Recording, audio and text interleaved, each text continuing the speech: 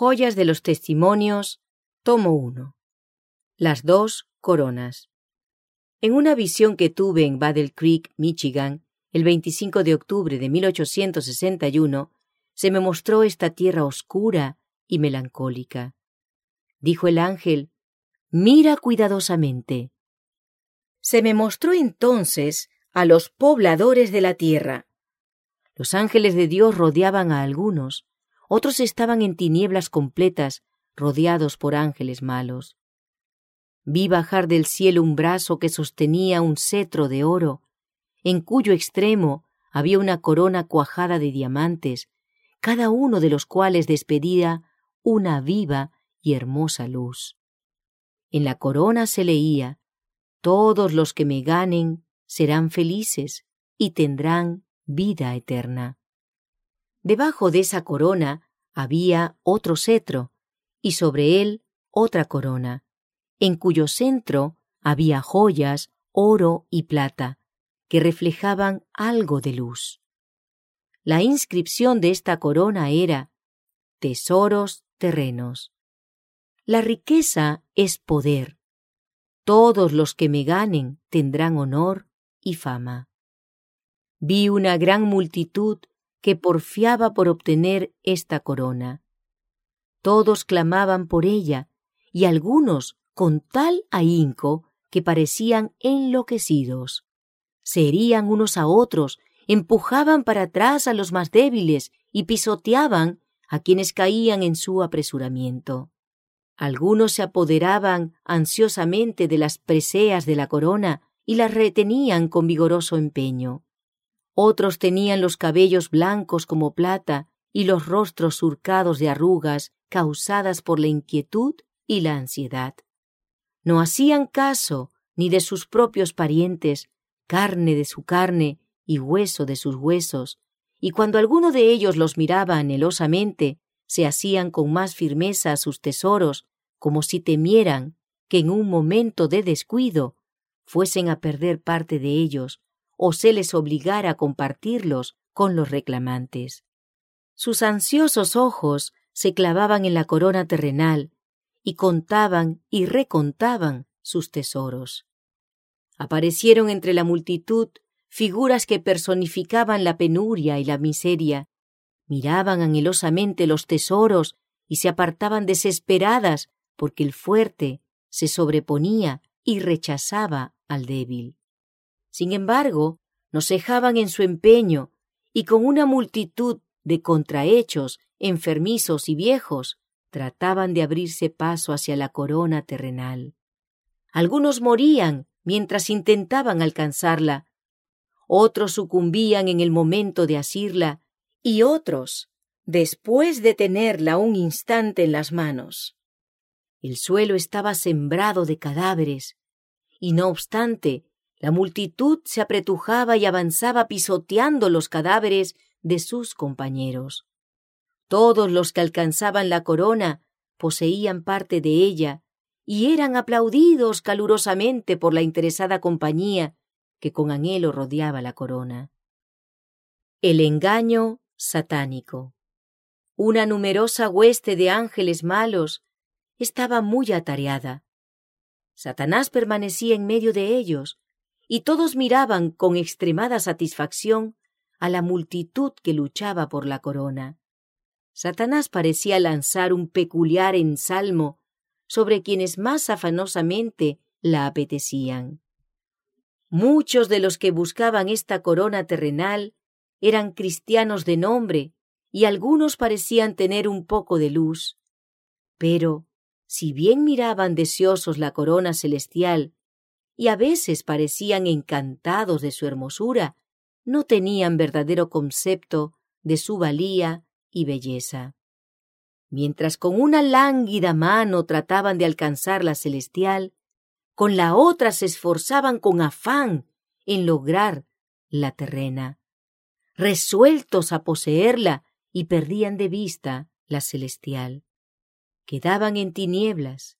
Sin embargo, iban a tientas ansiosos de asegurarse la corona terrena.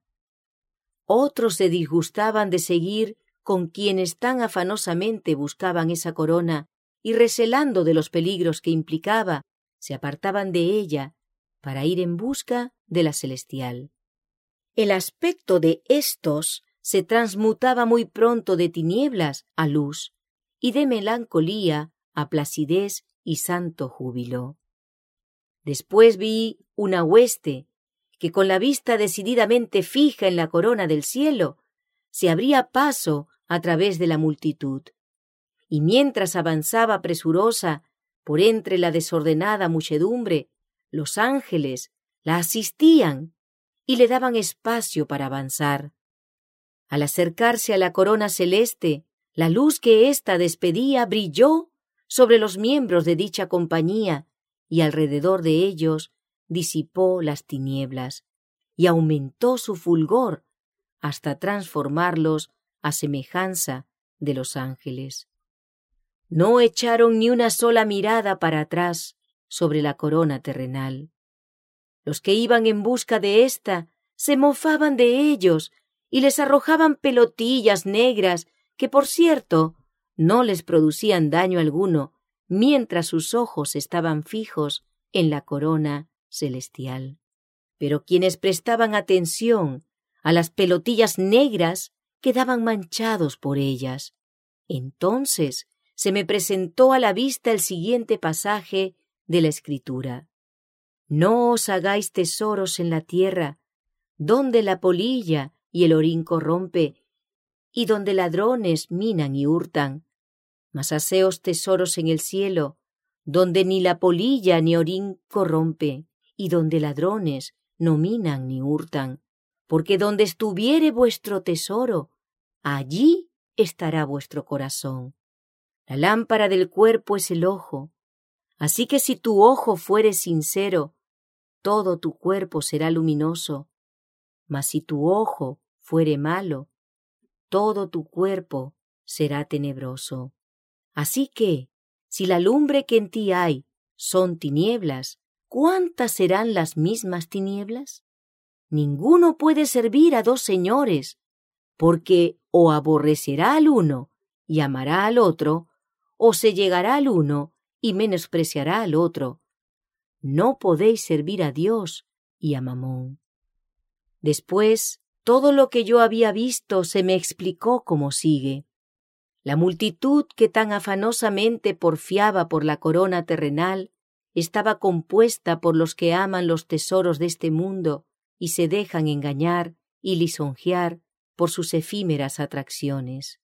Vi algunos que, a pesar de llamarse discípulos de Jesús, son tan ambiciosos de tesoros terrenales que pierden el amor por los del cielo, obran según el mundo, y Dios los tiene por mundanos. Dicen que buscan una corona inmortal, un tesoro en los cielos, pero su interés y su preocupación mayor está en adquirir tesoros terrenales. Quienes tienen sus tesoros en este mundo y aman sus riquezas, no pueden amar a Jesús. Podrán pensar que son justos, y aunque se aferran como avaros a sus posesiones, no se les puede convencer de ello. No son capaces de reconocer que aman más al dinero que la causa de la verdad o los tesoros celestiales. Riquezas verdaderas y falsas. Así que si la lumbre que en ti hay son tinieblas, ¿cuántas serán las mismas tinieblas?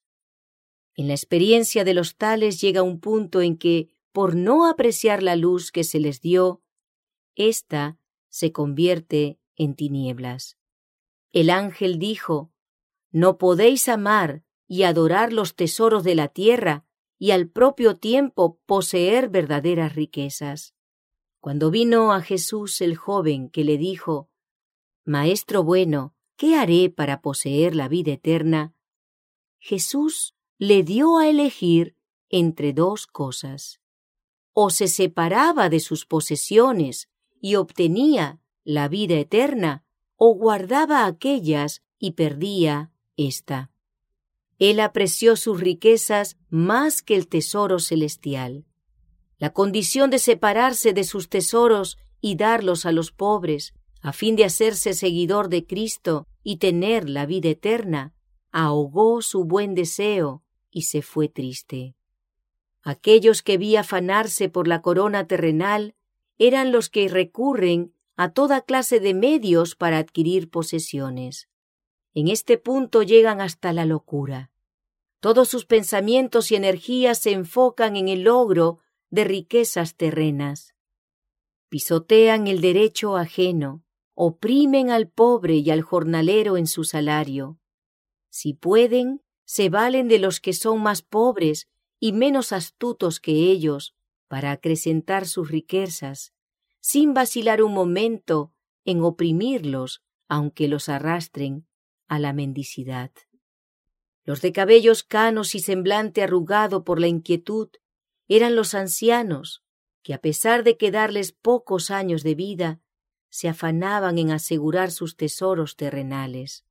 Cuanto más cerca estaban del sepulcro, tanto mayor era su afán de aferrarse a ellos. Sus propios parientes no recibían beneficio alguno. Para ahorrar algo de dinero, dejaban a los miembros de sus familias que trabajasen más allá de sus fuerzas, y no empleaban ese dinero para el bien ajeno ni para el propio. Les bastaba saber que lo poseían. Cuando se les presenta su deber de aliviar las necesidades de los pobres y sostener la causa de Dios, se entristecen. Aceptarían gustosos el don de la vida eterna, pero no quieren que les cueste algo. Las condiciones son demasiado duras, pero Abraham no retuvo a su hijo unigénito. En obediencia a Dios, hubiera podido sacrificar a este hijo de la promesa más fácilmente de lo que muchos sacrificarían alguno de sus bienes terrenales. Agentes de Satanás. Era penoso ver a quienes hubieran podido madurar gloriosamente y prepararse día tras día para la inmortalidad, emplear todas sus fuerzas en retener sus tesoros terrenales. Vi que no eran capaces de estimar el tesoro celestial. Su intenso afecto a lo terreno les impelía a demostrar en sus actos que no estimaban lo bastante la herencia celestial como para sacrificarse por ella. El joven manifestaba disposición a guardar los mandamientos y, sin embargo, nuestro Señor le dijo que una cosa le faltaba. Deseaba la vida eterna, pero amaba más sus bienes. Muchos se engañan a sí mismos. No han buscado la verdad como a tesoro escondido. No sacan el mejor partido posible de sus facultades. Su mente, que podría ser iluminada por la luz celestial, está perturbada y perpleja. Los cuidados de este siglo y el engaño de las riquezas y las codicias que hay en las otras cosas, entrando, ahogan la palabra y se hace infructuosa. Los tales, dijo el ángel, están sin excusa. Vi que la luz se apartaba de ellos. No deseaban comprender las solemnes e importantes verdades para este tiempo y pensaban que estaban bien sin comprenderlas. Su luz se apagó y quedaron andando a tientas en las tinieblas. La multitud de contrahechos y enfermizos que porfiaban por la corona terrenal eran aquellos que tienen sus intereses y tesoros en este mundo. Aunque por todas partes los hiera el desengaño, no pondrán sus afectos en el cielo para asegurarse allí una morada y un tesoro. Por más que fracasan en lo terrenal, prosiguen apegados a ello y pierden lo celestial. No obstante los desengaños y la desdichada vida y muerte de quienes pusieron todo su empeño en el logro de riquezas materiales, otros siguen el mismo camino. Se precipitan locamente, sin reparar en el miserable fin de aquellos cuyo ejemplo siguen. Aquellos que alcanzaban la corona y lograban una participación en ella y eran aplaudidos, son los que obtienen el único anhelo de su vida, las riquezas materiales. Reciben la honra que el mundo tributa a los ricos. Tienen influencia en el mundo. Satanás y sus malignos ángeles quedan satisfechos porque saben que los tales son seguramente suyos y que mientras vivan en rebelión contra Dios son poderosos agentes de Satanás. Los que acaban por disgustarse con quienes se afanan por la corona terrenal son los que han reparado en la vida y muerte de quienes luchan por las riquezas terrenas, pues ven que éstos nunca están satisfechos, sino que son desgraciados.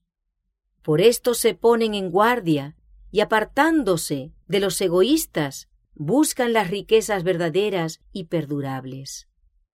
Se me mostró que quienes, asistidos por los santos ángeles, se abren paso a través de la multitud hacia la corona celeste, son los fieles hijos de Dios. Los ángeles los guían y les infunden celo para avanzar en busca del tesoro celestial. Las pelotillas negras que se arrojaban contra los santos eran las maledicencias y falsedades difundidas contra el pueblo de Dios por quienes mienten y gustan de la mentira. Hemos de tener mucho cuidado de observar irreprensible conducta y abstenernos de toda apariencia de mal, a fin de marchar airosamente hacia adelante sin hacer caso de los falsos vituperios de los malvados. Cuando la vista de los justos se fija en los inestimables tesoros del cielo, se acrecienta más y más su semejanza con Cristo, con lo que quedarán así transformados y dispuestos para la traslación al cielo.